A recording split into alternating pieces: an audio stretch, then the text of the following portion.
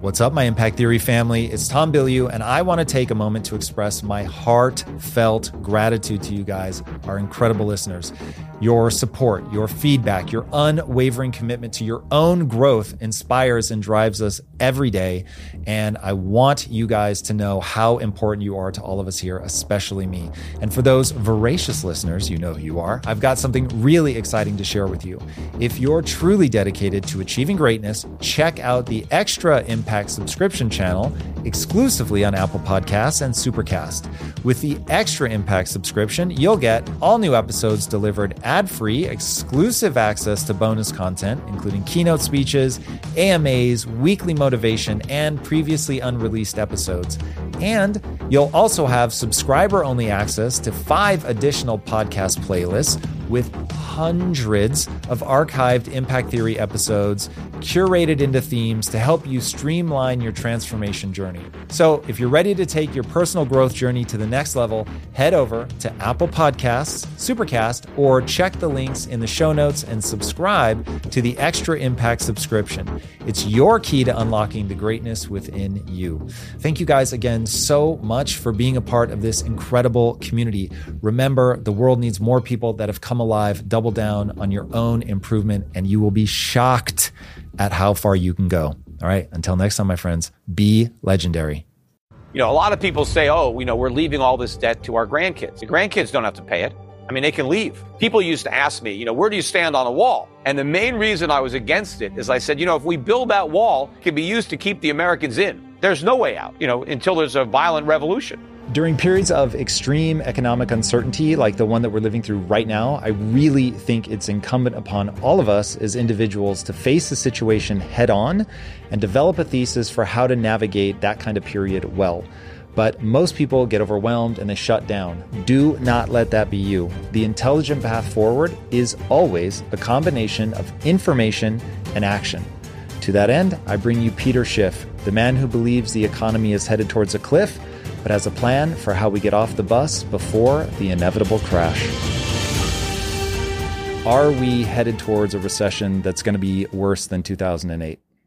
I think so. In fact, I think we're actually in recession, although by the time they write the history books on this era, it may be considered a depression.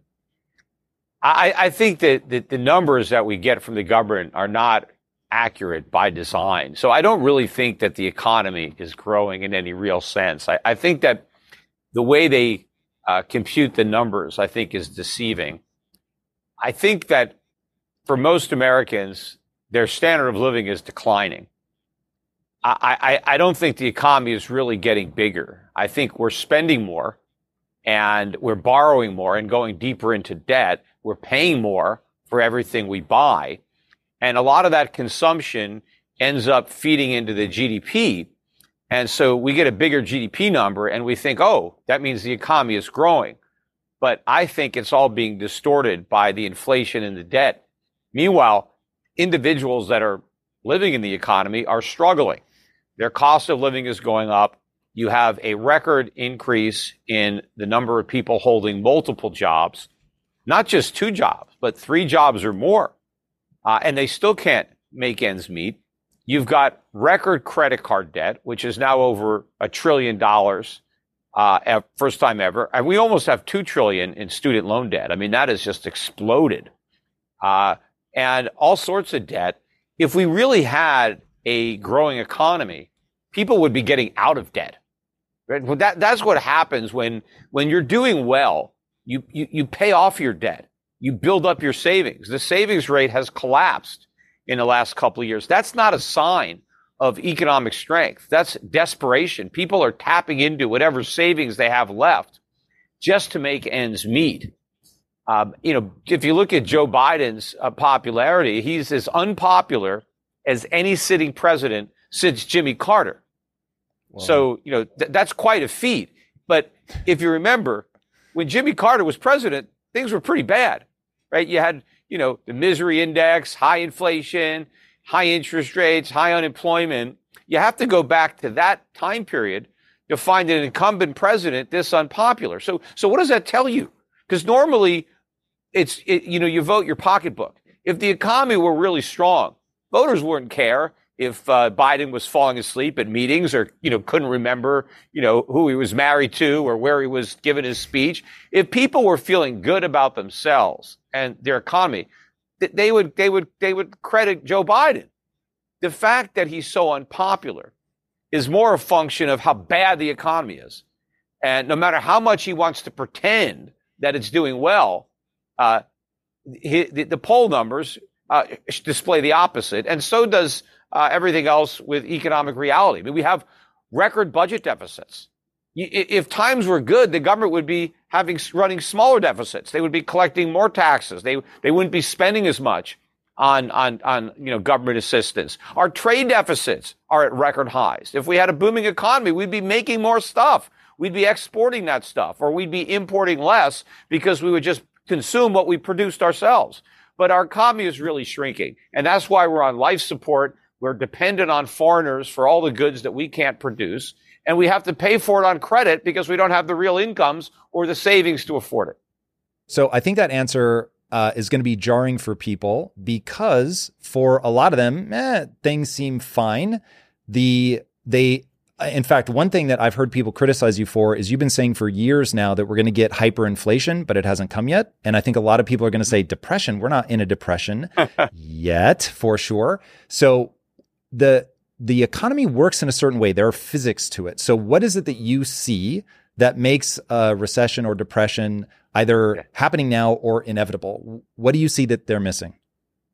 Yeah, first of all, I don't think we're in a depression now as far as the economic conditions. I said that by the time the historians look back on this time period, this could be the beginning of that depression, because I think the depression is in our future, really not in our past. And the way we've been kind of holding back the tides of depression is through debt and inflation. And so we've been, kicking the can down the road, but we're really sowing the seeds of the future depression that I believe the time period we're in now will just be lumped in with it, right? Not like this is the earlier stages of that prolonged period that is really going to coincide with, having to come to terms with all the mistakes that we've made in the past. It's like the chickens coming home to roost because of bad monetary and fiscal policy that go back, for decades. We're in a huge hole.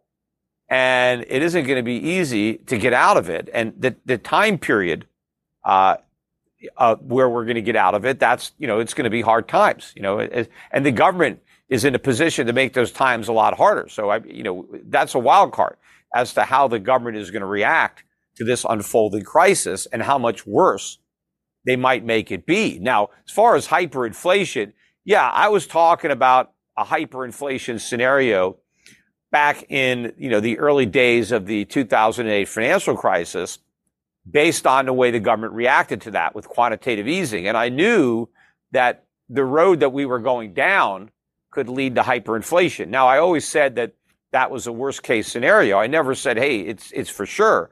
But of course, the media, everybody picks up on my warnings of hyperinflation. I still think that hasn't been taken off the table. And the odds of that are actually greater now than they were when I first started warning about it. But I always said that, look, that's the worst case scenario. You destroy your currency completely, where you're talking Weimar Republic, Zimbabwe. But what I did say was inevitable was very high inflation. And we've just started to experience that in recent years. And I don't think that's over. I mean, I think we're going to see higher inflation. Right now, the high watermark for year-over-year CPI was just over 9%. That's not going to cap this. We're going to go into the double digits. And the first digit might not be a 1. Now that still wouldn't be hyperinflation, right? If we have 20% inflation, that's not hyperinflation, right? That's curl up in a fetal position and suck your thumb and cry yourself to sleep territory. It's bad, but also if you compare what we have now, I guess everybody wants to say, look, it's not that bad because look how much worse it was in the 70s, where we had inflation 10, 11, 12% for several years. What people don't understand is that you're comparing apples to oranges, because the CPI that was in use in the 70s is not the same CPI that we use today. hold on one second, because we're going to have to start teasing this apart for people, because you have so much knowledge. I think that people don't necessarily understand the physics of the situation. So I want to talk about, you talked about the seeds of the depression. I think inflation is going to be one of those, maybe the most important.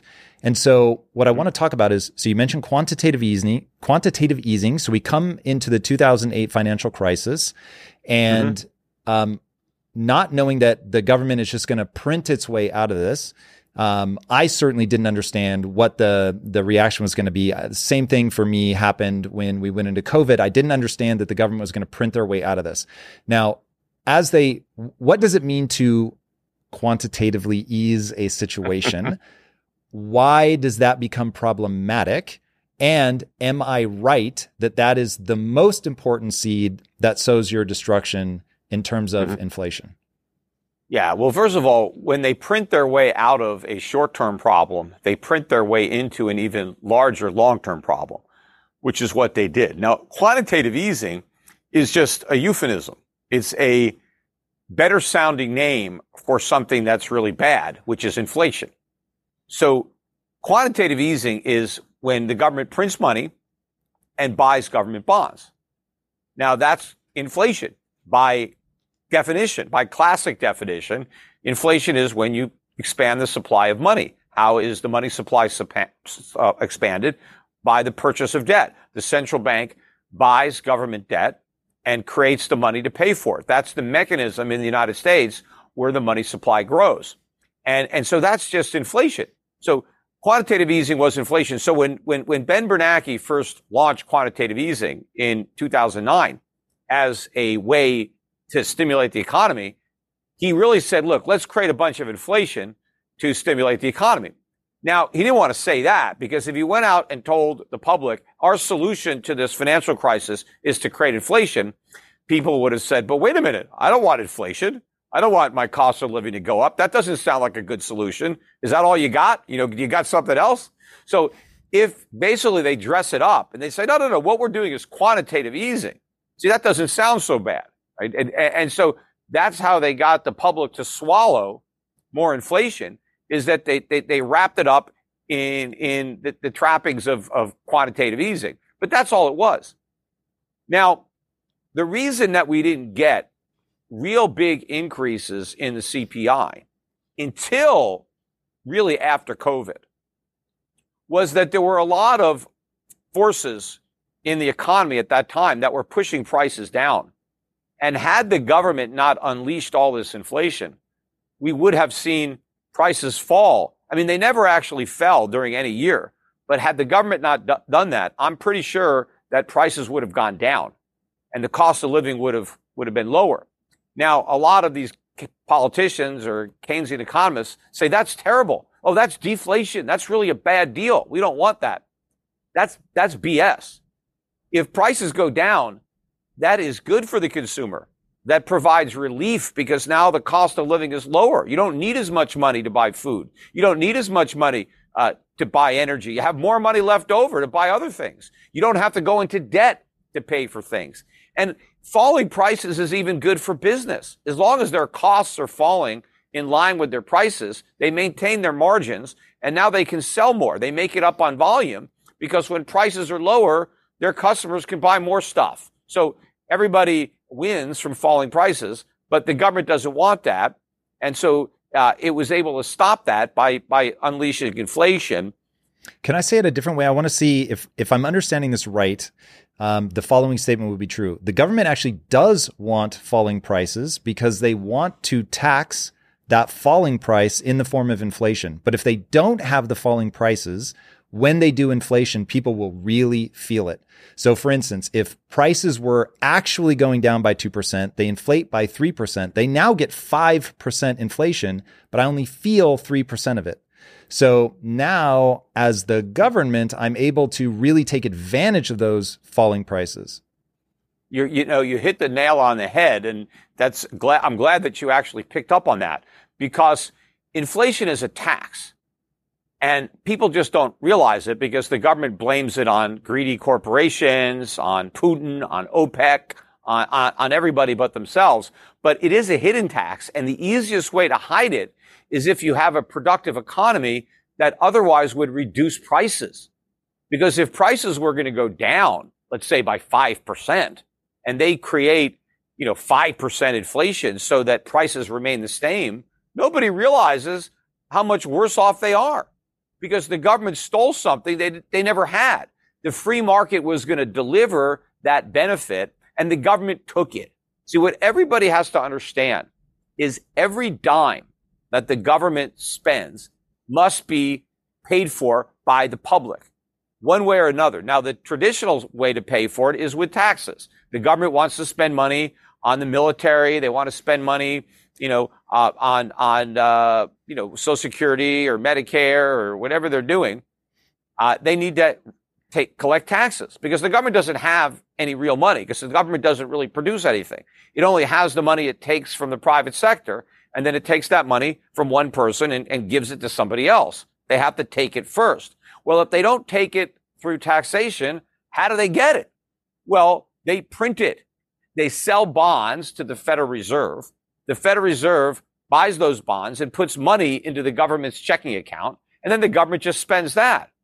But when the government spends that money, what it does is it reduces the value of the money that already exists. So everybody's paycheck is diminished in value. Everybody's savings are diminished because now prices go up because you have more money in the economy without new production to give that new money value. And that increase in price that is a result of this deficit spending and money printing is basically a tax.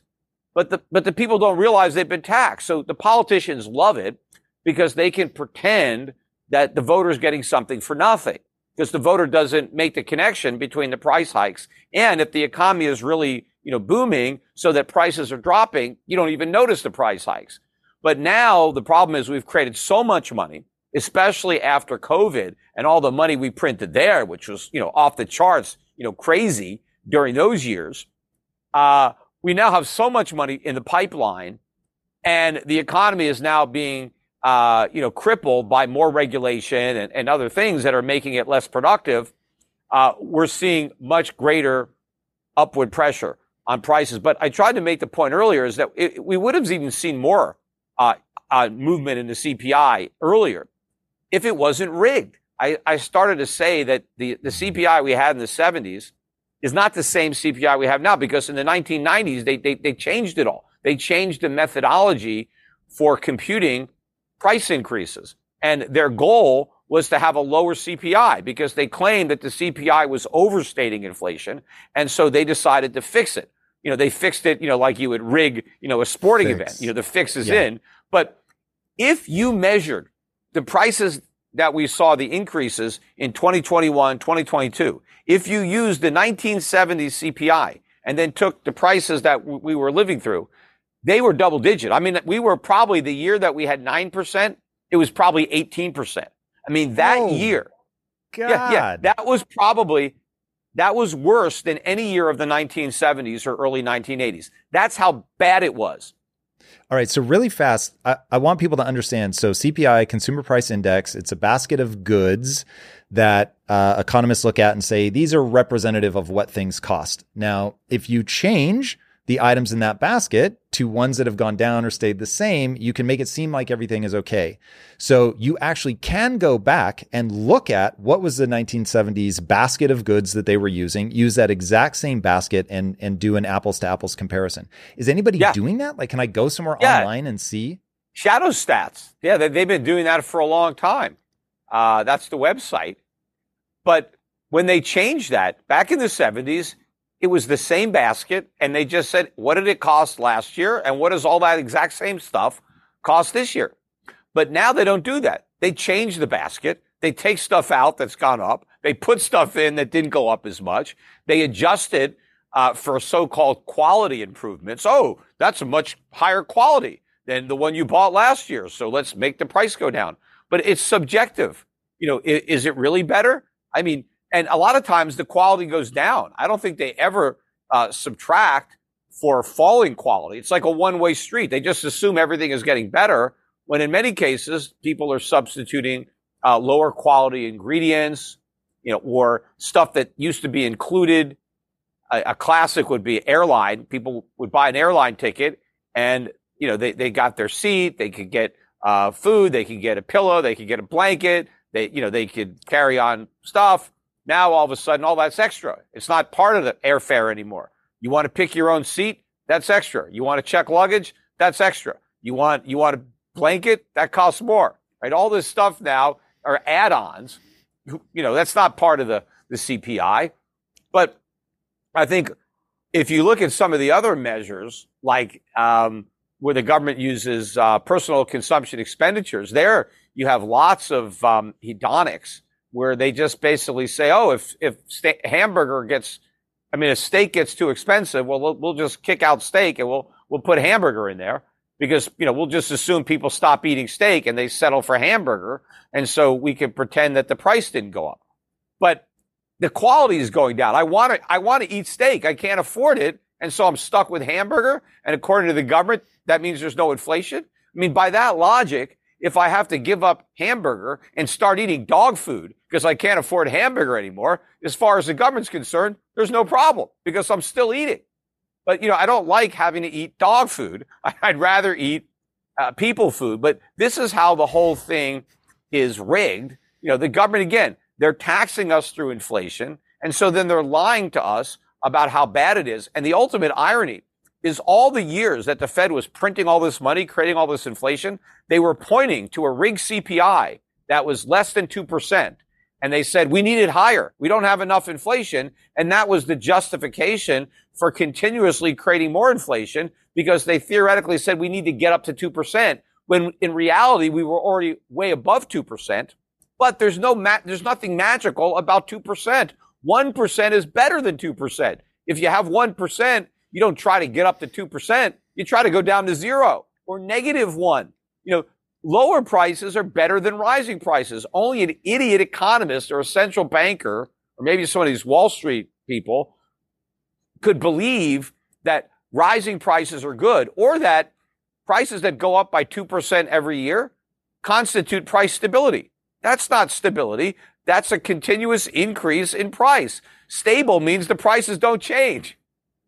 It's interesting. So I can actually give you the logic, I know, because this is how I used to think of it, as to why people either there's a natural inclination to believe that 2% makes sense or that we're brainwashed to believe it. But my thinking used to be around it's a movement of money thing. Like you need to get velocity. You need to get people that are spending money. And I actually wrote this down as a question I wanted to ask you. In the research, you ended up answering it, so I know what your punchline is. But my thinking was, well, wait a second. At 2% inflation, you are incentivizing people to spend their money. Now, you can say that that's actually a moral hazard and that you don't want to incentivize people to spend their money, that you actually want to incentivize them to save it. But if our economy is built around people spending money, then knowing that my money is going to be worth a little bit less a year from now than it is today, it gets me to go in. It sort of greases the wheels and gets people spending money.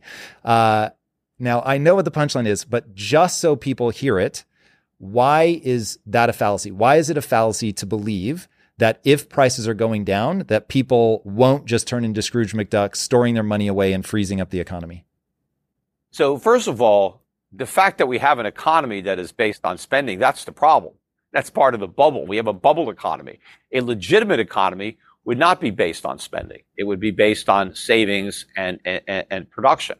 You don't have to encourage people to spend. Everybody wants to spend. I mean, that's how we, gratify ourselves. We want things. Everybody wants stuff, right? And so everybody would spend. I mean, I have young kids. I mean, they would spend constantly if I didn't stop them. I mean, they don't need encouragement. I mean, I have a wife, she does, I don't have to encourage her to spend. I got to do everything I can to stop it, right? So, spending doesn't have to be encouraged, right? Because that's delayed gratification. Savings needs to be encouraged. Do without what you want. Don't have it right now. Wait, delay your gratification. So you need to encourage that. And the market does that with interest and other ways of rewarding people for saving. But when interest rates were at 0, and inflation was above 0, we were punishing people for saving. We were punishing people for doing exactly what they need to do. Because what makes a real economy grow is savings, because savings is what finances capital investment. Capital investment is what leads to increasing productivity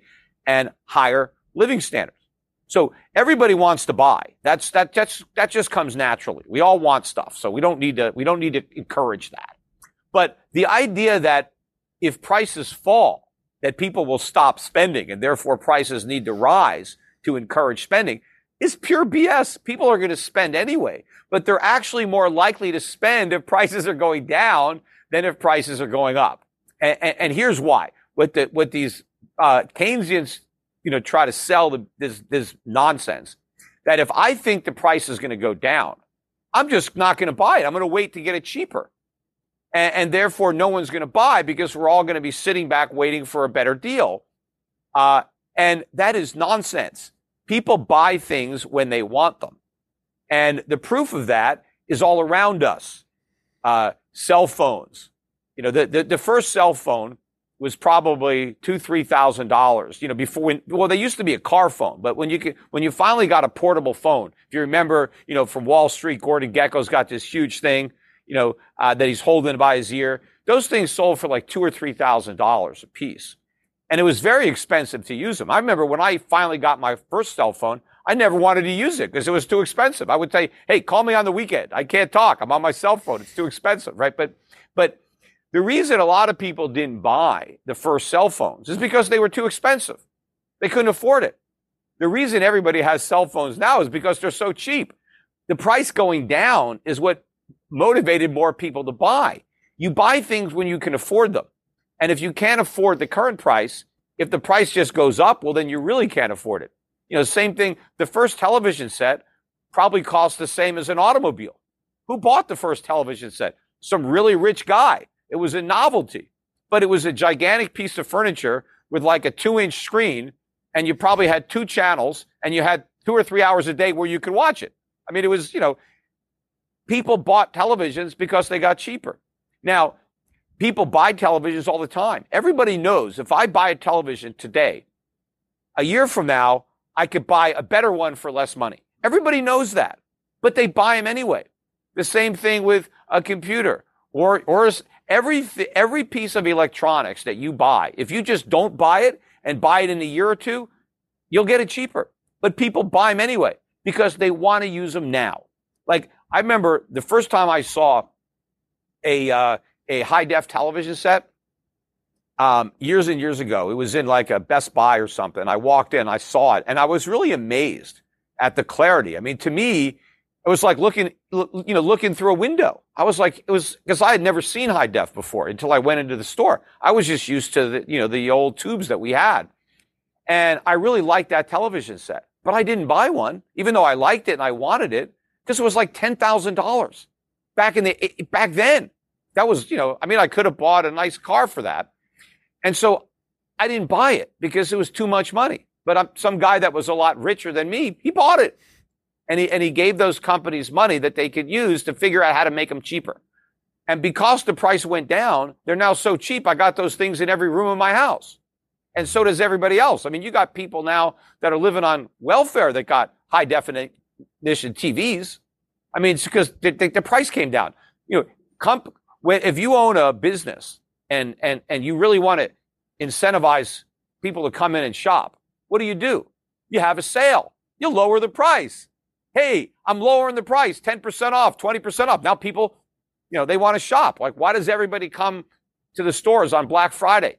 Because they lowered the price, not because they raised the price. So it's just complete BS that people will stop spending if prices go down. No. They'll spend more because they can afford to buy more. They'll buy more stuff at lower prices.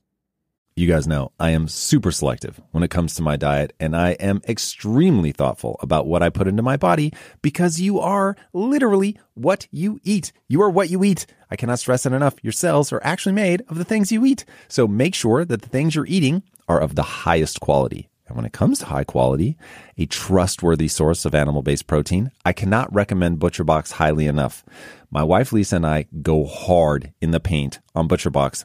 Nearly half of my daily calories come from ButcherBox because they go above and beyond to source the highest quality meats and seafood with no added hormones or antibiotics ever. Every month, you can let ButcherBox curate a box of high quality cuts for you, or you can customize your own box with the exact cuts you want, which is Lisa and I's favorite option. When you eat ButcherBox, you are giving your body the best possible building blocks to work with so you can reach your full potential. Go hard, guys. You've got to take care of yourself at a cellular level. So eat better this year with the best meat and seafood on the planet delivered directly to your door. ButcherBox is offering our listeners their choice of a weeknight meal essential: 3 pounds of chicken thighs, 2 pounds of ground beef, or 1 pound of premium steak tips for free in every order for a whole year. Plus, get $20 off your first order. Sign up today at butcherbox.com/impact and use code IMPACT to choose your free offer and get $20 off. This podcast is brought to you by Squarespace. If you've got a lot of great ideas inside of you that could literally change the world, but you're keeping them locked away out of doubt or fear of failure, please listen up. Within you is a unique blend of ideas, dreams, and passions that no one else possesses.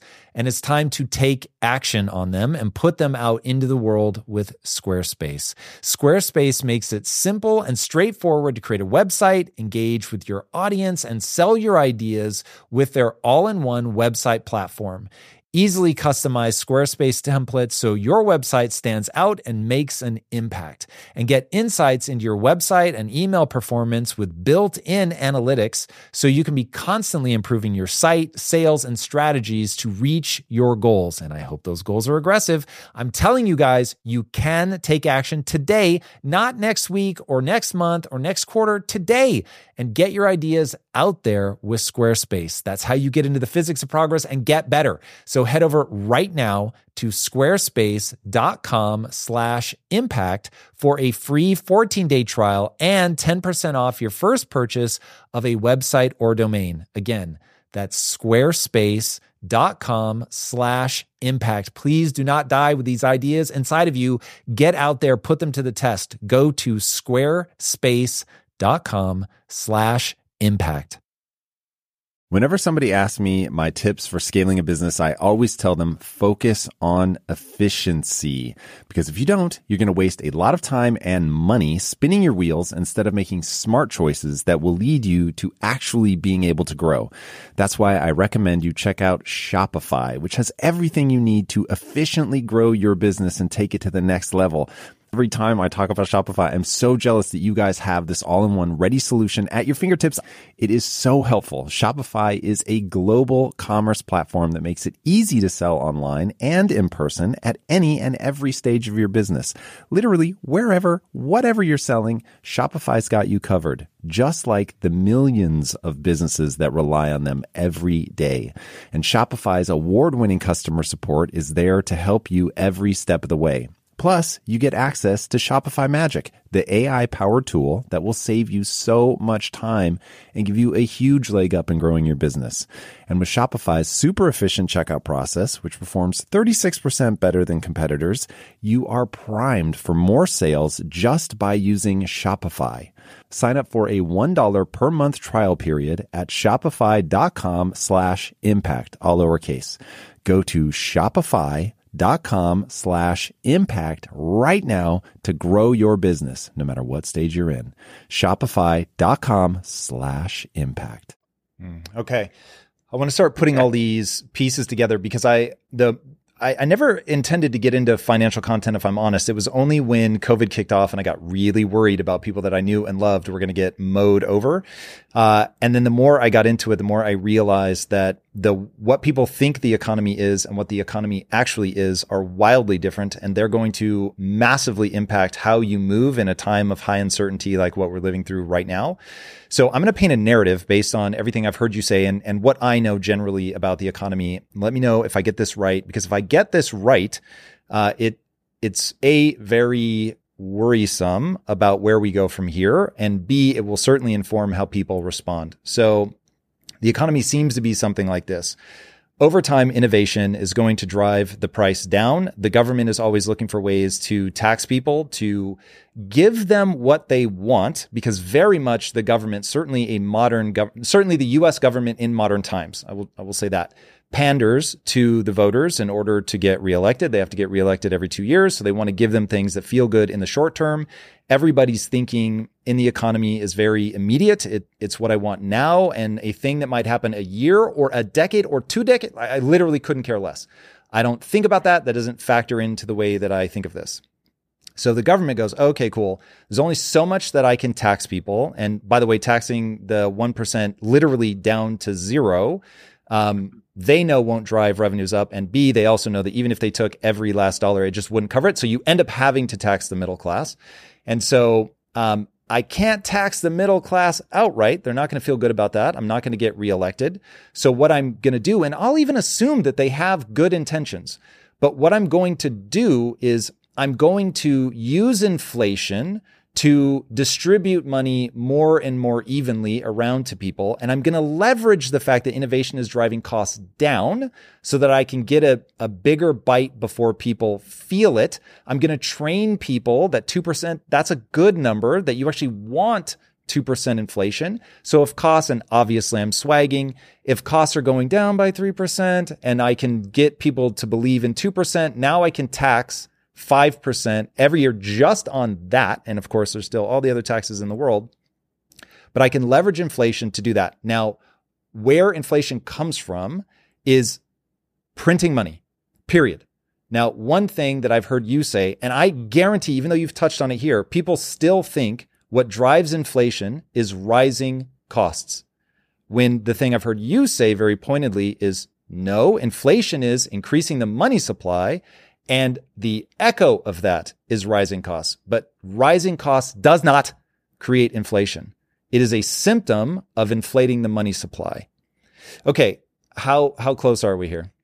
Yeah, no, you're right. I mean, they've got the cart before the horse when you're talking about costs causing inflation. And the same thing as prices. Sometimes they say, well, costs go up and that makes prices go up. They talk about the cost price push. But costs and prices are two words for the same thing. I mean, one person's cost is another person's price, right? If I'm a business and I have to buy steel, well, what's my steel cost? Well, the guy that's selling me steel, my cost is the price he charges me. It's his price. It's my cost. So prices and costs are really the same thing. So why are they going up? What's making them go up when a free market would make them come down? That is the beauty of capitalism, is it lowers costs. In what way? How does it lower costs? Is it through innovation or is there another mechanism? Yeah, through increasing productivity. I figure out cheaper ways to make stuff.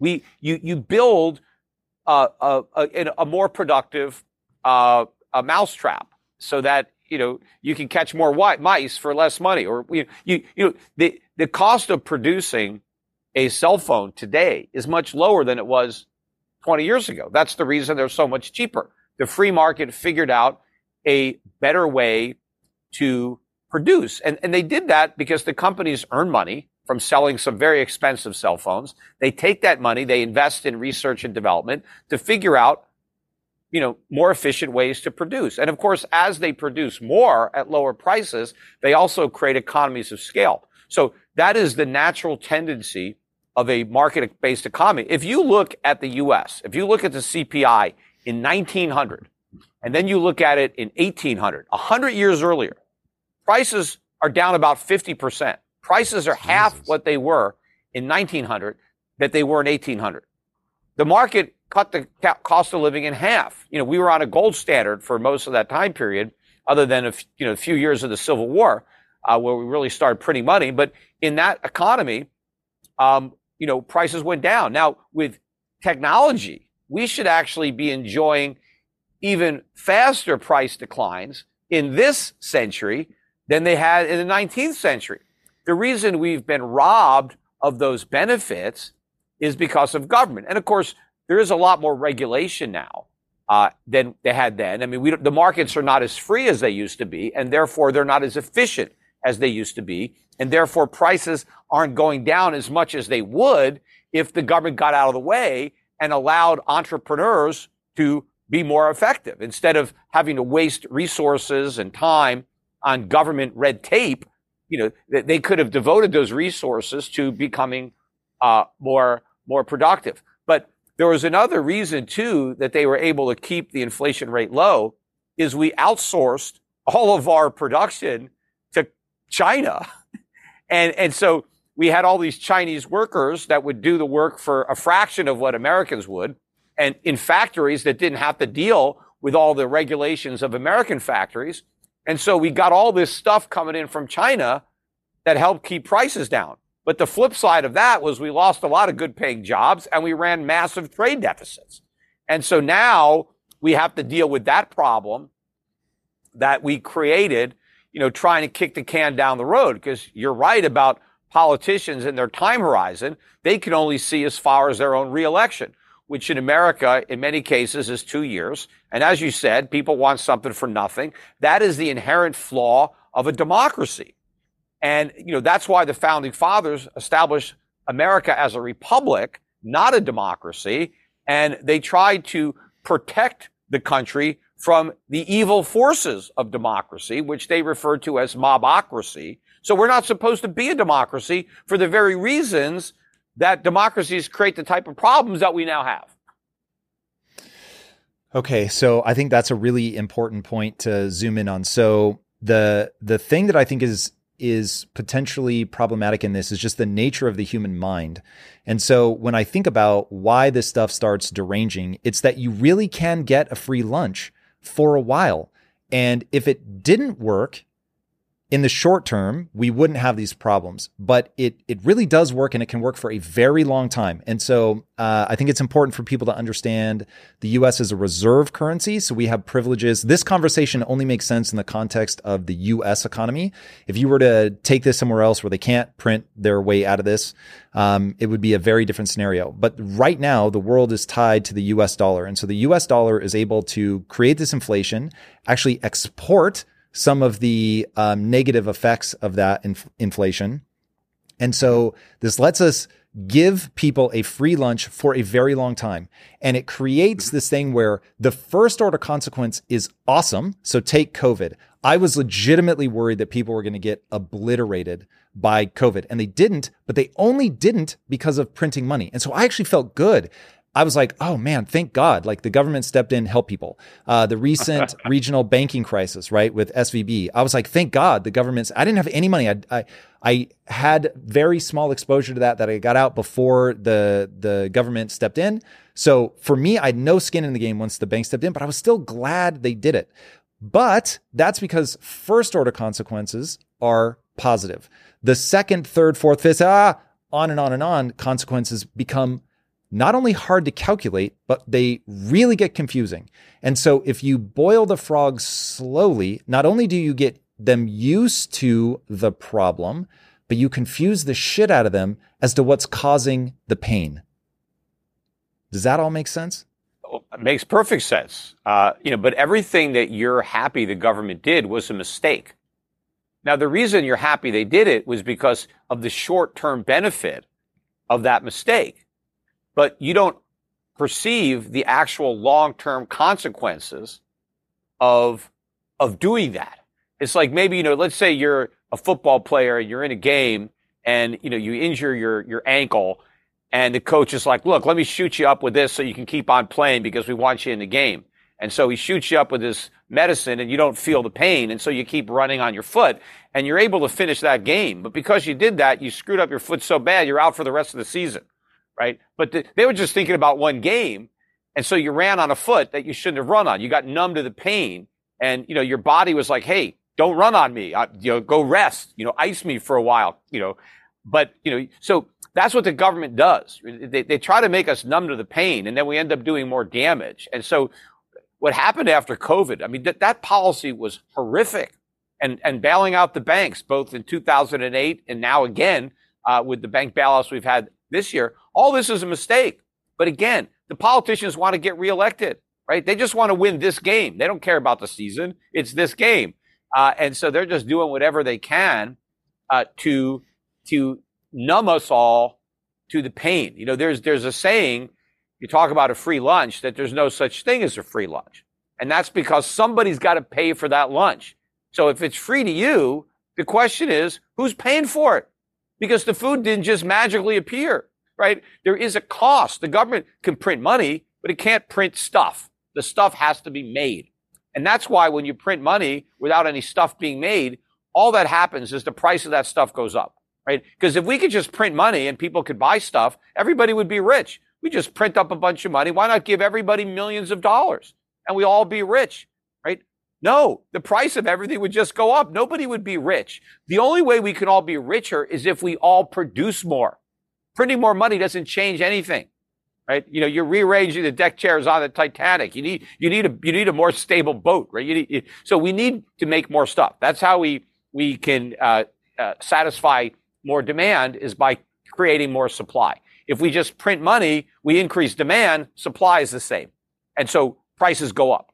And that's the inflation. But yes, what we were able to do is we were able to con the whole world, the Chinese and a lot of other people, into taking the paper that we print for the stuff they produce, because the dollar is the reserve currency. So instead of actually having to make stuff that the Chinese wanted, we just printed money and said, hey, take this. You know, and now they took all this stuff that they made in factories where, you know, they actually had to, you know, invest in them, and people had to do hard work, and maybe they were making, you know, pollution, whatever. But the Chinese economy expended real resources to produce all kinds of goods that are filling up the shelves in Walmart, that Americans are, you know, driving home in their big SUVs. And what are they doing? How are we earning all this stuff? The Fed's just printing money and handing it out. What does that cost us? Next to nothing. And so, you know, in the short run, this is a great deal for Americans because we get something for nothing, and the Chinese get nothing for something, except they don't realize they're getting nothing. They think this paper has a lot of value. But in reality, it doesn't, because it's an IOU. It's a claim on U.S. production. But what if, you know, our production is going down? You know, eventually we're going to wipe all that out with massive inflation when the world doesn't want our dollars anymore, and they try to cash them in. When they try to, you know, buy stuff, it's like, well, what are you going to buy? We don't have our factories anymore. They're all in China. You know, that money's no good. I mean, we run this giant Ponzi scheme. We have a $33 trillion national debt that continues to grow trillions of dollars a year. And we finance it like Bernie Madoff did, because we can't pay anybody back. So whenever a bond matures, we find some other sucker to buy it. And when we have to pay our interest, we find suckers to loan us that money too. But this only continues as long as the suckers are willing to keep lending. But when people want their money back, we don't have it. You know, during the debt crisis, we even admitted that we said if we can't go deeper into debt, we're going to default because we're broke. So all this is going to collapse. The dollar is going to lose its reserve currency status. And then if Americans want to consume, they're going to have to produce. And that's much harder than printing. And that's going to mean a lot of people who are not productive are going to have to start working. And a lot of people who have jobs, they have non-productive jobs. Those jobs aren't going to cut it in a society where we're no longer creating the reserve currency. They're going to have to go make something. Okay, so let's look at historical examples, because if I'm taking the flip side of this argument, I'm saying, look, it doesn't have to end in de-dollarization. Even if it does end in de-dollarization, it could happen well like it did for the pound, where the pound sort of slowly over time lost its juice. America rose up, throw in a couple world wars that confuse and discombobulate people.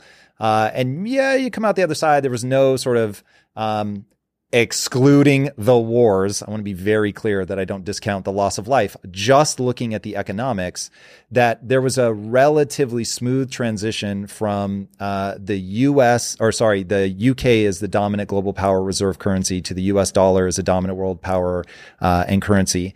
Yeah, it wasn't actually that smooth. And, you know, if you look back at the days where the pound really dominated global trade, I mean, Britain was an empire. I mean, think about how much influence Britain had all around the world. It's just another country now. You know, I mean, it's like, so Britain is a shadow of what it used to be. So yeah, it doesn't have anywhere near the economic or military power that it once had when it had that position. So to say that, oh, it was easy for Britain. I mean, imagine what happens when America is just another country. It's going to be a big difference. But I think that our economy structurally is more screwed up than the British economy was. So we're extremely dependent on the dollar status. Now, really fast, are we in a worse position because of the debt crisis? What makes it worse now? And the structure of our economy. We're so dependent. This service sector economy that can't exist unless it's supplied by the rest of the world. And when the pound was the dominant currency, it was backed by gold. I mean, it was a real money. They couldn't just print it like we've been doing. So the dollar's the reserve currency, even though it's backed by absolutely nothing. Really fast. So Winston Churchill said the biggest mistake he ever made was reattaching their currency to gold. Out of curiosity, I'm going to guess you think that was a dumb statement on his part. The reason that he said that, I think, is because now seeing how much power it gives America to just print. And this is like the thesis of my argument. You can get away with this shit for so long that the people that pay the price didn't create the problem. And so just emotionally, nobody has to go through. That's not quite true. You'll get increasingly agitated movements like Occupy Wall Street, which we will almost certainly talk about later, because I know that you had a very interesting relationship with them. But you'll get increasingly sort of agitated movements like that until something happens and either it breaks or just the kids that end up taking over the government, they just end up doing things differently. But I think that's why he said that, was like, oh my God, we really crippled ourselves and we made it impossible for ourselves to print our way out of this problem. Yeah, I mean, that's one of the reasons that politicians hate gold, is it forces them to be honest. And that's the last thing that a politician wants to be. I mean, they don't get elected telling the truth. And if they've been in office for a long time, it's because they're very good liars, because that's how you get reelected. But the public wants gold because we want to keep the politicians honest. I don't think the public understands gold. No, well, they don't, because they've been deliberately confused about it by a government that doesn't want the public to understand it, because the government wants to be in charge of the money so that they can manipulate and tax us and try to tinker with the economy in ways that might make their reelection easier. And so we're not on, a gold standard. Again, it's like kids at a high school prom, they don't want the chaperones, right? Because they want to do a lot of things that the chaperones won't approve of. But the parents want the chaperones because they don't want the kids doing that stuff. That's why they're there. So gold is like the chaperone to keep the politicians and the bankers honest, but that's not what they want. They want to be up to no good, and gold stands in their way. That's why if you look at, read, for example, Alan Greenspan's essay, Gold and Economic Freedom, and he wrote this years before he became Fed chairman, but he does a great job of explaining this concept. Gold and economic freedom go hand in hand. I mean, we want honest money. We want sound money. I mean, money is supposed to have real value. It's not supposed to just be conjured out into existence out of thin air by a central bank. Whew. We'll get to that in a second. So if Alan Greenspan writes this thing and really understands gold and understands how a true sound money that is tied to something that can't be faked, if he understands that, why, when he was Fed chair, did he not lobby to get us back on a gold standard?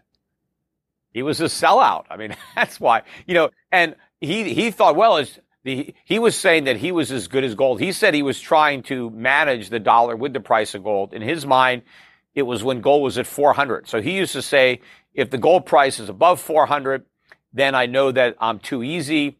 If it's below 400, I know I'm too tight. Well, look where we are now, 1900. So clearly the Fed has been too loose based on the barometer that Greenspan had back then. But he had some arrogance, once he got into power. He enjoyed being called the maestro. There's an old saying, Lord Acton, power corrupts, absolute power corrupts absolutely. And so you get absolute power over the monetary system. This is what happens. But I know that if I could have a private conversation with Alan Greenspan, he would very much like the country to go back to a gold standard. He's never repudiated a single word that he wrote in that essay, Gold and Economic Freedom. In fact, I was speaking to Ron Paul about it, who had a birthday the other day. But Ron told me of a story where he was talking to Greenspan in the halls of Congress, and he had the Atlas Shrugged book, or Capitalism, the Capitalism, the Unknown Ideal. And he asked Greenspan, point blank, "Hey, I've got this book. Your article is in here, Golden Economic Freedom. Is there? Do you want to retract any of that? Right? Because now you're saying things." And he told Ron Paul, "Nope, I wouldn't change a word." So he still believed it. Regardless of the public persona, he still knew it. He believed it. That's why he was in many ways a hypocrite. But as bad as Greenspan was, and of course, when I was forecasting the 2008 financial crisis for years and years, for most of those years, Greenspan was Fed chairman. And so I always blamed the crisis on Greenspan, not necessarily Bernanke, because he inherited the bubble, but Greenspan inflated it. Now, he was oblivious to it. And of course, everything Bernanke did in the aftermath of the financial crisis was a mistake. And we're paying for that mistake, and we're going to pay for that mistake. But Greenspan started it, So I said he was the ace of spades in the deck of cards, trying to figure out who caused the 2008 financial crisis. I wanted to go to Congress and testify because they had a hearing on why we had a financial crisis, and I was like, a kid in class, ooh, pick me, right? Because I had been warning about it. I wrote a book forecasting it. I mean, it basically happened the way I said it would for the exact reasons that I said it would. In fact, I even helped set up a hedge fund that was short the subprime market. I was, got as many people as I could to short subprime in 2006, and then it blew up in 2007. But I knew exactly why we had a financial crisis. I knew exactly what caused it. And so I wanted to go to Congress and testify, but they wouldn't let me. Instead, they had a bunch of people that didn't predict the crisis, that had no idea that it was coming, that were completely blindsided by the crisis. And then they blamed it on the free market. They blamed it on a lack of regulation. They blamed it on everything that had nothing to do with it. It was the Fed, it was Fannie, it was Freddie, it was all these government agencies that caused the problem. That's how I knew it was coming. That's how I knew exactly, the consequences, because I understood the mistakes that they were making. But the people who testified at that hearing made the mistakes. They had no idea why we actually had a crisis. But the real purpose of the hearing was not to find out why we had a crisis, but to blame it on private sector so that we could use that as an excuse to create even more power for the government and the Federal Reserve that collectively caused that crisis. And based on what they did in the aftermath, we're going to have an even worse one. But that was the impetus for the Occupy Wall Street, because if you remember, everybody was protesting all the bailouts and what was going on. And you had this group of people in New York that were mad at the private sector for getting bailed out, for taking, and I wanted to go down there and say, you're mad at the wrong, target. You should be down in Washington on Pennsylvania Avenue. You should be protesting the White House, Congress, the Fed. Don't protest the companies that took the bailouts. Protest the government that gave them the bailouts. I mean, who's not going to take a bailout if it's offered to you, right? It's like if somebody offers your kid a bunch of candy and then your kid eats it. I mean, yeah, what kid's not going to eat candy? You blame the guy that gave him all that candy. And so I said, that's how I went down there to say, look, don't protest capitalism. Capitalism is the solution to the problems that you're worried about. Protest government, protest socialism, the central bankers. They're your enemy, not private businessmen. Okay. Having seen you debate people down at Occupy Wall Street, I can say that at least people that were a part of that movement, and probably people that are a part of that, a very similar vibe now, would all disagree for one very simple reason. Capitalism is evil. It concentrates money in the hands of a very few who have effectively stolen it from people, either through back, alley dealings, back government. I don't know if they'd use the word bribe, but like lobbying government, using official bribery channels, and the like. And when I think about that argument, which I'll let you directly respond to, but to me, the problem feels like you are simply up against human nature, and human nature is such that I want you to give me something now, And I have a very hard time calculating the negative second and third order consequences. And when the second and third order consequences come, people probably, they may not even necessarily be lying, although I heard you about politicians and they do well as they get better at lying. But even being generous and saying they're not lying, they just don't understand it, because this stuff is very complicated. And unfortunately, life has taught me, the moment you're asking the masses to hold a sophisticated idea in their head, that it is never going to work. And you will only, if you ask the masses to hold a sophisticated idea in their head, they will only calculate first order consequences, period. And therefore, anything that happens in second and third order, it is as if it doesn't exist. But then subsequent either years or generations down the road, you get fucking obliterated. And Ray Dalio has clocked this. All of every empire that has ever existed, every reserve currency that has ever existed, they have all collapsed. But they all collapse for the same reason. And it's what we're living through right now. And that's why I'm like, what the fuck? Like, I don't see how this isn't inevitable.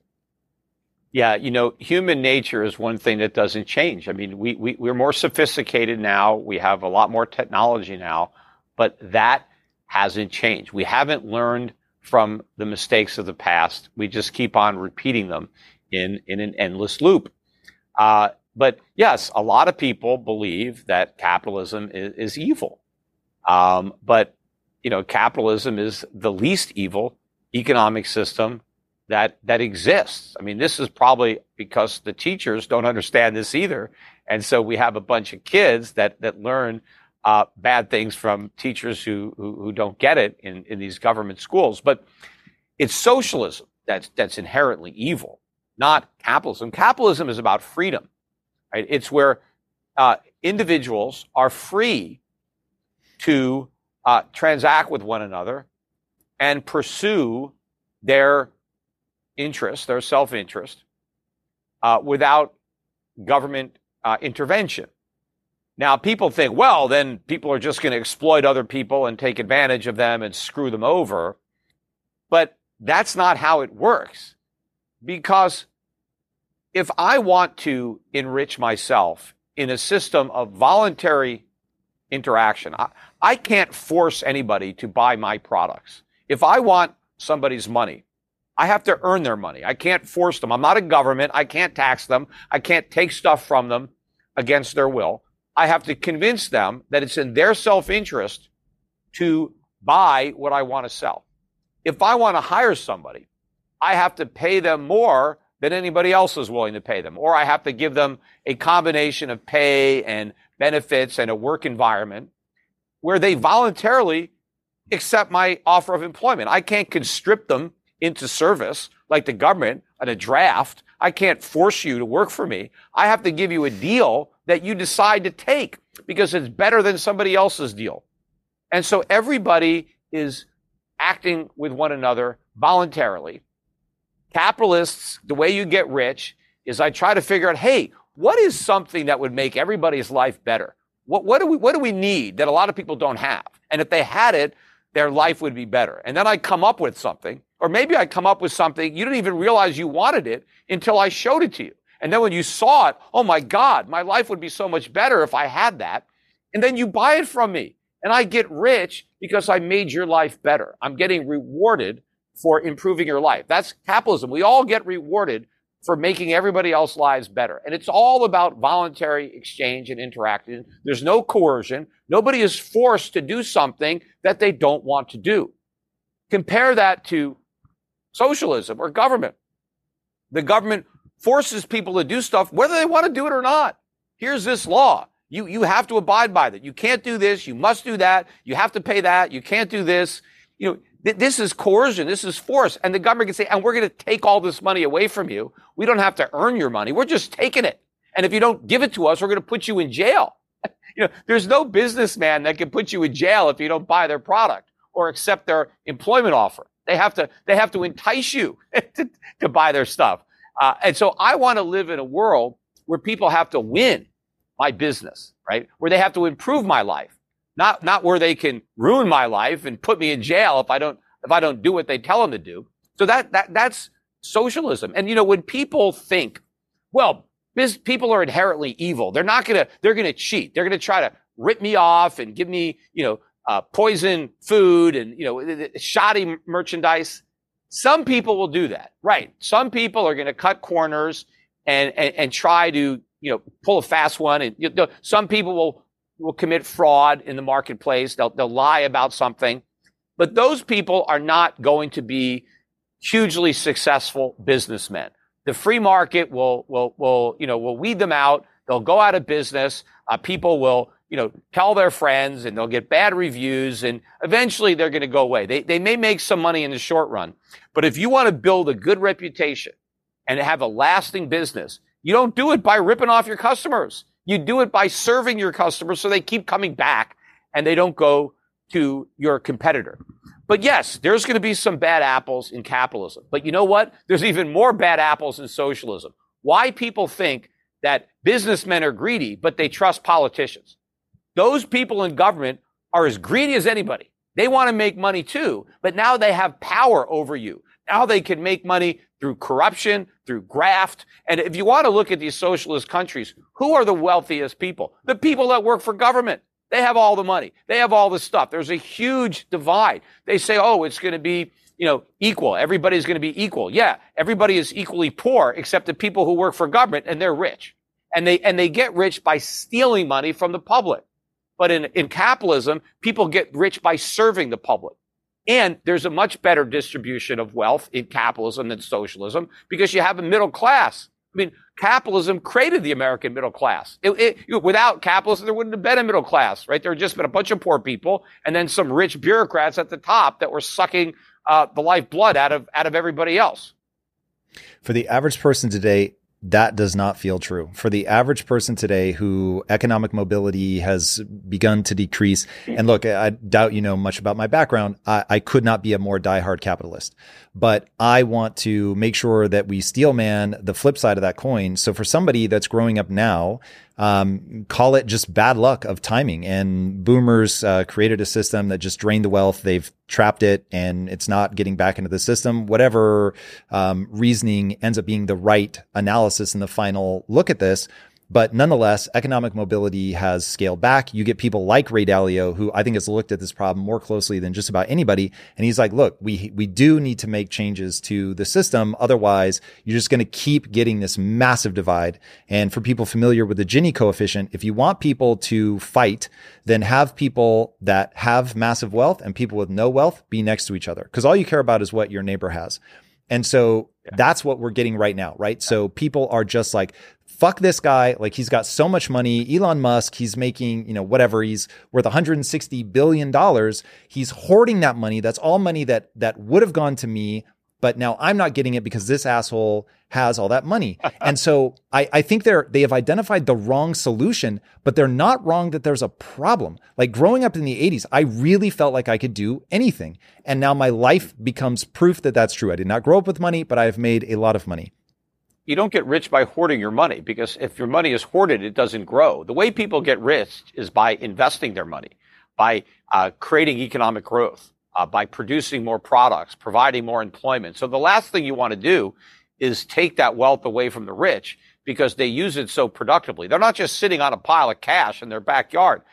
Their wealth is out there working and growing the economy. But, the reason that we have so much less upward mobility than we could have is because of all the roadblocks that government has placed in people's paths that wouldn't be there but for government. I mean, it's very hard now for someone just to get a job because we've made it so difficult to employ people. If you want to go out and hire people, the government says, well, here's a minimum wage. You can't hire somebody if they have very low skills and they're worth less than the minimum wage. So immediately you price a lot of people out of the labor market because they're not worth the minimum wage. Otherwise, you might hire them if you could do it at $4 an hour, but you won't do it at $9 an hour. Now, you might say, well, why would somebody work at $4 an hour? Well, they have no skills and they want to get some skills. And if you have no skills and you want to get some skills, the best way to get them is to get a job and learn them. And so, in many cases, you're paying somebody $4 an hour to teach them how to do something. But once they learn how to do it, then you have to pay them more money or they're going to quit and they're going to go someplace else. But we also have all these employment taxes that increase employment costs, make it more expensive to hire people, Social Security, unemployment. And then we also empower workers where you can sue your boss 8 ways from Sunday. I mean, one of the easiest things to do in America is sue your boss. And that means that people are reluctant to hire. Who the hell wants to get sued? And so a lot fewer people get hired because the employer doesn't want to risk a lawsuit.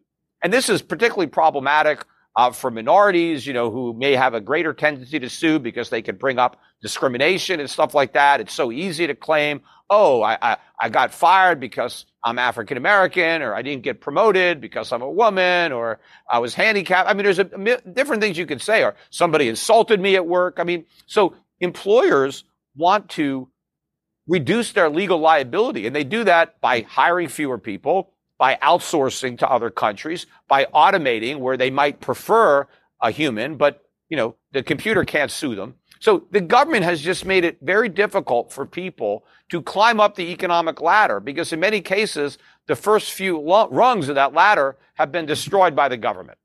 And so if we could just have a free country, when my grandfather came into this country, they didn't have any of these laws. There was no minimum wage. There was no welfare. There was no unemployment. There was no Social Security.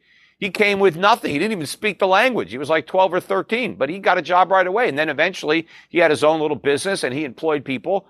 But, he didn't have to do all this with his employees either. I mean, I don't even think he kept track of how much money he made, because why keep track? There's no taxes to pay. It was a free country. Right? You can concentrate on running your business, not figuring out how much you had to cut the government in on. The only taxes were sales taxes, which was easy. This was your Somebody dad buys or a product and pay a tax. My grandfather. Your dad or your grandfather? Okay. My grandfather. So talking about. there was no tax? They didn't have income taxes. They didn't have Social Security taxes. The only taxes you had, it was like a tariff. You didn't even see the tariffs, right? Because they were embedded in the products. And the cities, the locals, they did have like sales tax, but that's it. That's all there was. Nobody had to fill out forms. Nobody had any money taking out of their paycheck. I mean, that's what America used to be like. And people weren't starving. People weren't dying for lack of medical care. If you didn't have money, doctors worked for nothing. I mean, we ran great. Government was tiny. 100 years ago, 1900, 1890, 1910. Now we didn't have as much technology then as we have now, but, can you imagine if the government had stayed in the same relative size that it was in 1900, if we never had an income tax, corporate income tax, personal income tax, we never had all these government programs, Social Security, Medicare, Medicaid, Obamacare, right? If we had just stayed the same, you wouldn't even recognize America today. We would be so wealthy, it would be unrecognizable. The living standard of the average American would be unlike anything that we see today on Earth. But we were robbed of all of those benefits because we gave up on capitalism, and we went all in on socialism, and we really transformed the nation. And we've all suffered, whether we realize it or not. Okay, so I am hearing this as somebody who is very skeptical of capitalism. I'm thinking law of the jungle is the strong will do what they will, and the weak will suffer as they must. And the whole idea behind a government is that you're going to protect the smaller person. You're going to create the environment where they can be successful. And what I hear you saying is that, everybody is so magically kind that if we had a true capitalist society, doctors will take care of the sick for free. Nobody's going to die on the stair steps. Pregnant women aren't going to die in childbirth in their homes because they were too poor to go to the hospital. They look around and they see they see us in late stage capitalism. We tried it, Peter, and it led to derangement. It led to evil behavior. If it wasn't for things like Obamacare, just the number of people that would be dying in the streets. This is crazy. You're just a rich guy speaking your book right now. Yeah, that's just government lies. I mean, the freest period of time in American history really was from the end of the Civil War to the beginning of the First War. First World War. That was really when we were the freest, right? No more slavery, so African Americans had been freed, and we were on a very, very solid gold standard during that period of time. That was the Industrial Revolution.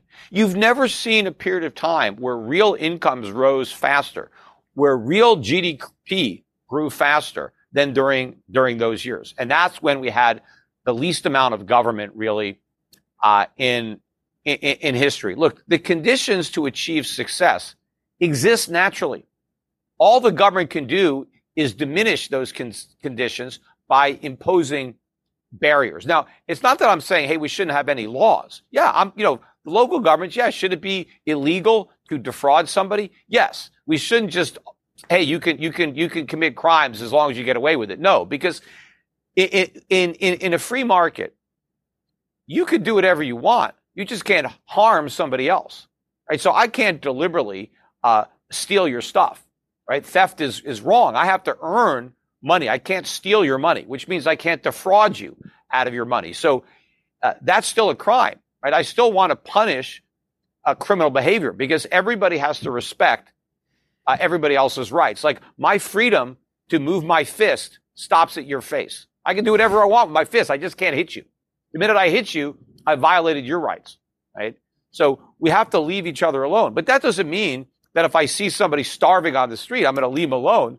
I'm a human being, right? I'm going to care about my fellow man. See, I have no problem with voluntary charity. And we had plenty of that before the government took it over. I mean, you talk about doctors. Doctors did so much pro bono stuff for free. When they didn't have to pay income taxes. They didn't have, all these other, paperwork and forms that they could actually be doctors instead of government bureaucrats. They had a lot more free time and they didn't have to charge as much for their services. But people should be free to voluntarily donate money to people in need and help them out. What is wrong is when the government steals money from somebody because they claim somebody else needs it. That's wrong. Theft is immoral just because the government is doing the stealing. And if you rob from the rich and give to the poor, it's still wrong. Even if the poor need the money, the ends don't justify the means. The rich have to voluntarily donate to the poor, which they will. But here is the unfortunate reality of government running charity is every government has a huge bureaucracy. So in order for a government to give the poor 10 cents, they have to take $1 from everybody else. It's very inefficient. But if you look at private charities, they raise $1 and the poor get 90 cents. It's a much more efficient way to help people if you keep the government out of it. Plus, and this is probably the more important factor, the government wants to perpetuate poverty because they want to perpetuate their own existence. So if you're in charge of this anti-poverty program, the last thing you want is to eliminate poverty because you're out of a job, right? Your job is, I want more poverty so I can get a bigger budget. And so they design these welfare systems that create dependency. But a private charity doesn't want the people to stay poor. It wants them to not need the charity anymore. It wants to give them a hand up, not a handout. So you want the private sector to be doing these things. You don't want to turn over this function to government. There's a few things that I think government could do well, but charity is not one of them. Neither is education. Neither is healthcare. Those are things where the government should stay completely out because all they do is screw it up. Okay, so what do you say to the people that are choking to death on the idea that we were at our freest? And you use the word freest, so I don't want to put words in your mouth and say we're at our best or anything like that, but that we were at our freest from post-Civil War to World War I, because they're thinking, bro, we didn't even have civil rights. Like, this is crazy. Like, people were being abused in ways that by a modern standard we cannot fathom. First of all, I don't believe in these civil rights. I believe in individual rights, right? Everybody has rights because they're an individual. Nobody has special privileges because they're a member of a group, right? So, I'm Jewish, I guess. I don't know. I mean, I don't have special rights because of my Judaism.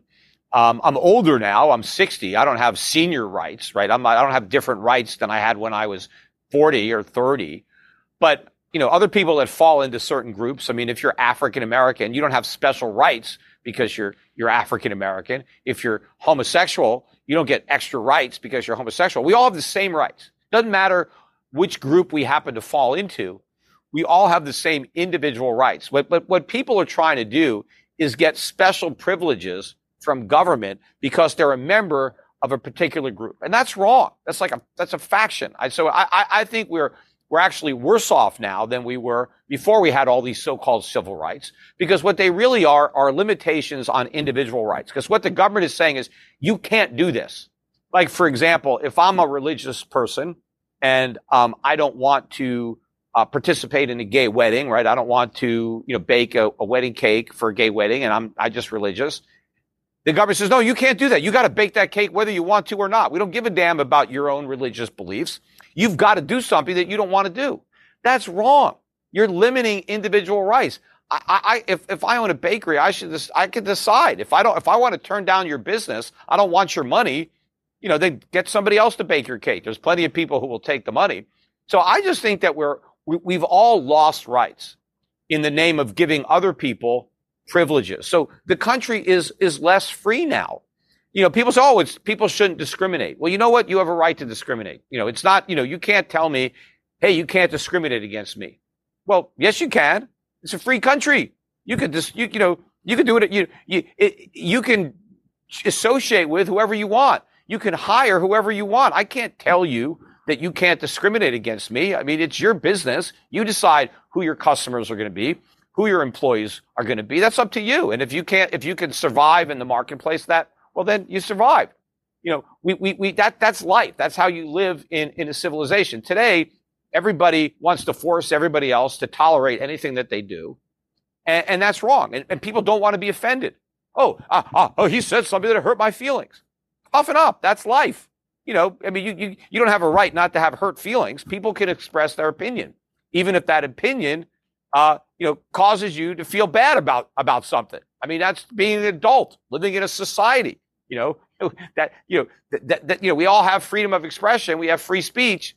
That means we can say things that other people disagree with, that other people think are offensive. And if you don't like that, then you got to go someplace else.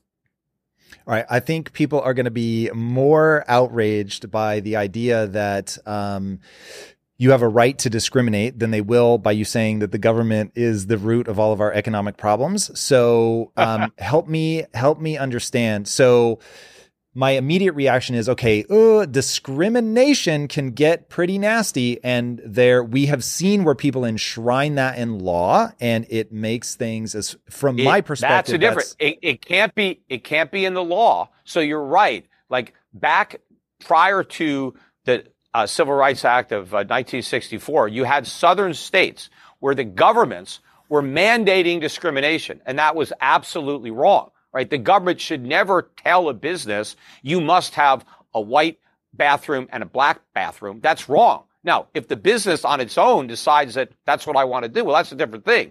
But the big problem down south was not that businessmen wanted to discriminate. The government was forcing them to discriminate. It was government that caused all these problems, not capitalism. Because if you're a business, you're going to try to appease your customers. You're going to try to get as many customers as you want. You're not going to try to piss them off. Even if you're a racist, let's say I was down south and whatever reason I don't like blacks, I still want them to shop in my store. I still want their money.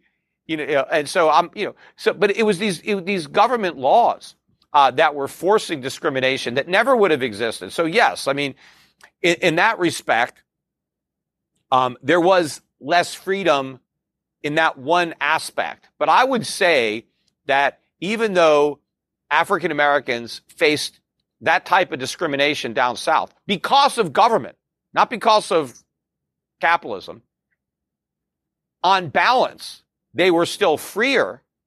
Because there wasn't even that, that wasn't even that big a problem back in 1780, 1790, 1900. You didn't have as big an issue.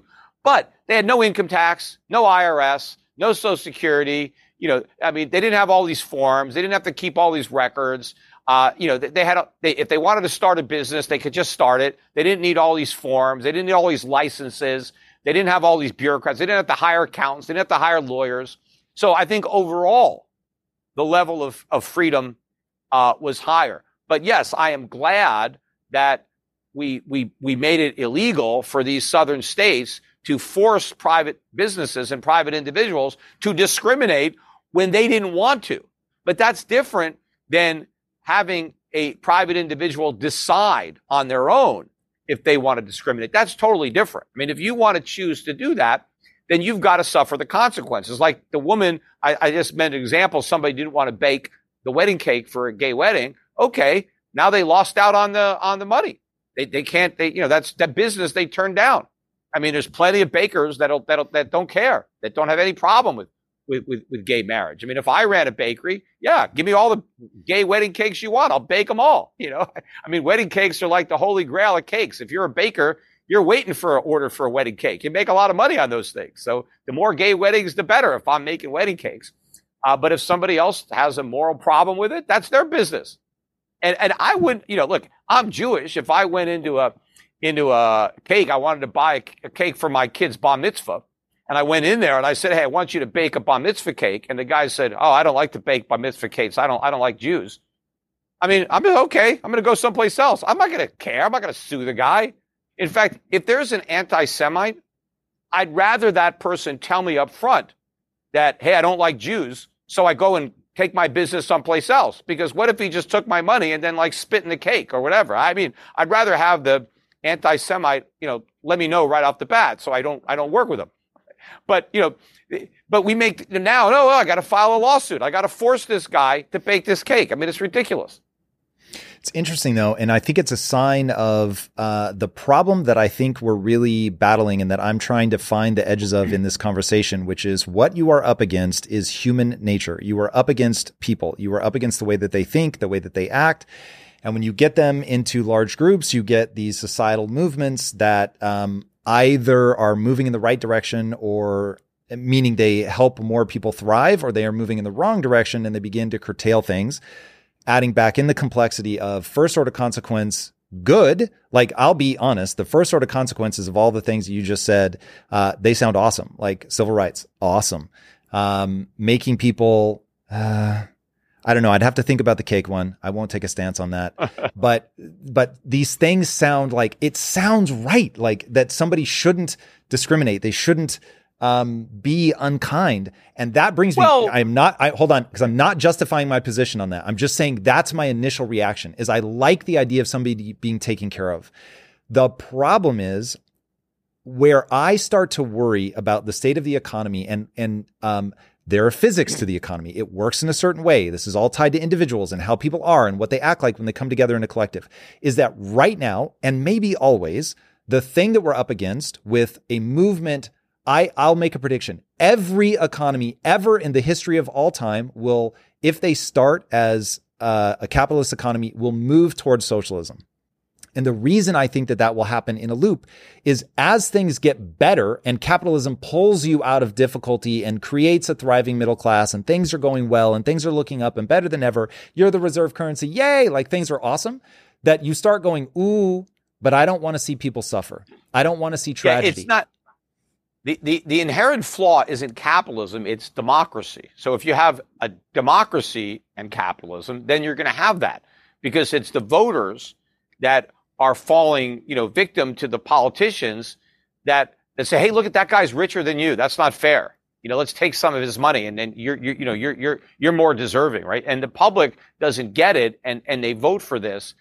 But the capitalism itself is not creating the problem. It's creating the prosperity that enables the politicians to now play on people's greed and their envy and all the lowest common denominator. But I wanted to also, just talk about discrimination, because people shouldn't discriminate. It's bad. Look, everybody discriminates in their private lives. I mean, you discriminate on who your friends are going to be. I mean, you have certain characteristics that you look for in your friends. Not everybody is your friend. And you discriminate when you're dating, when you're marrying. I mean, there are all sorts of, I'm a straight guy, but there are all sorts of women that right off the bat, I'm not going to date you. I'm not going to date you. Because you have tastes and you have certain things that you prefer, and you discriminate against the women that don't have what you like as a man in a partner or whatever. So we all discriminate. Now, the question is, well, if I can discriminate in my personal life, can I discriminate in my business life? And I don't make a distinction. If I decide to start a business, I don't surrender my rights because I have a business. Just like my customers. I mean, people, you can discriminate among businesses. Let's say I'm African American and I want to patronize a business that's owned by an African American. I could do that. If I don't shop at some store owned by a white guy, he can't sue me and say, hey, you should have come to my store. Why'd you go to this guy? I mean, you know, he's black and I'm white, and you're just going over there. You're discriminating against me because I'm white. Yeah, I mean, look, there's people right now. There's businesses that want to help African Americans that are going out of their way to try to hire them, and now they're getting sued for that. It's like, look, if you want to do that, you're a business. You can decide that that's what you want to do, but you also have to accept the consequences. If you discriminate for an irrational reason, right? If I'm a businessman and I've just got a prejudice, and so I'm gonna deliberately not hire people that are in particular groups because I just, whatever reason, don't like those groups, I'm not going to be as competitive as people who don't consider those factors, right? The companies that are going to be the most successful in a capitalist system are those that only discriminate on relevant characteristics, which would be competence and skill level and other characteristics, honesty, punctuality. I mean, you want to hire the right people. And irrelevant characteristics, what gender they are, what race they are, what sex, you know. But now sometimes they may be a factor, you know, because there are some jobs that I might determine, hey, this job is going to be better performed by a man. Being a man actually, you know, maybe it's a physically challenging job, or there's something about it that, you know, men are more likely, or some jobs women, you know, are more likely to succeed, as it, you know, so. But it's up to the businessman to decide and then live with the consequences, because the people who are discriminating are not going to do as well, and they'll go out of business. But you know what happens now with all these anti-discrimination laws? A lot of people who otherwise would not discriminate end up discriminating. That's the irony of all this, because the government has made it so easy to get sued. And I know this because I've spoken to businessmen, small business owners, who are reluctant to hire African Americans, or in some cases women, or somebody who's you know, where they can tell that they're gay. They don't want to hire these people, not because they have any prejudices against them. They don't, but they're afraid of getting sued. They're afraid of what might happen if they don't work out and they have to terminate them, or maybe one of their other employees says something that offends them. And then, so if you're running a very small business, you have 3 or 4 or 5 employees, the safest thing you could do is just hire white men. Then you're pretty much bulletproof, right? Straight white men. No one's going to sue you. I mean, it's possible, but it's very unlikely, right? Because you're saying they're the least protected group. They're the ones it's very hard to say he fired me because I'm a white man. I mean, no one's going to buy that. Right? I mean, it's like, or he fired me because I'm straight. I mean, so businessmen look at somebody coming for a job interview, and if they're one of these groups that can sue you easily because they can claim you discriminated against them, there's like a big flashing sign on their head, you know, don't hire me, don't hire me. Or you've got to be so good that it's worth the risk to the employer of hiring you, right? Because they think, okay, this guy's not going to sue me. But, you know, it's so expensive. And these lawyers will sue you. They take the cases on contingency. They shake you down. I mean, some people, when it comes to the disabled, that's where it's the worst. You know, it was much easier for the disabled to get jobs before the Americans with Disabilities Act. Now it's so much harder. Unemployment is a lot higher now because that act made it so expensive and risky to hire the disabled that people stopped doing it. You know, but before that, yeah, people would go out of their way to accommodate the disabled without the law. But the law came in and now they can't afford it. So the government just screws everything up. They don't make anything better. You know, people just think, it's terrible. You know, if somebody discriminates against me, you know what? Just go out there and prove to the world, if somebody, you know, that you could do it. And if someone doesn't like you because of your religion or your sexual orientation, it's their problem. You know, they're the ones that got a problem, not you. And just ignore it and just go on and succeed, because you're going to do it. I mean, people have now been trained to think, the reason I can't succeed is because of racism or sexism or whatever. That's not why. You can't succeed either because the government is making it difficult or because you're just buying into this nonsense that the deck is stacked against you. When you can succeed, and in fact, if you look at a lot of African Americans, you look at the immigrants that come in from like Nigeria, they're the same color as everybody else, yet they succeed. Their incomes, I think, are maybe even higher than whites. Because they don't buy into that nonsense that, well, discrimination is my enemy. They just work harder. That's what you do. You don't rely on the government to give you a crutch and think, well, I need this government crutch, because then they cripple you. So you always need that crutch. I'm going to walk on my own 2 feet, and I'm going to go out there and I'm going to succeed. And you will, without all this, the government bureaucracy getting in your way, and these laws, these well-intentioned laws that actually backfire and make it harder for you. Working to be confident and freaking badass can be very difficult. Now, I get it, guys. I get it. Kicking ass and taking names takes energy. But when it comes to micronutrients, you're like, wait, how much vitamin B do I need? It can be a daily freaking struggle to figure out and meet that perfect nutrition balance that you need to feel strong, focused, and energized, which of course are all the things you need to become a freaking confident badass. So it's time to arm your body with every nutrient it absolutely deserves with AG1. Now, if you're a long-time listener, you might know that I've actually been supporting AG1 for many years now.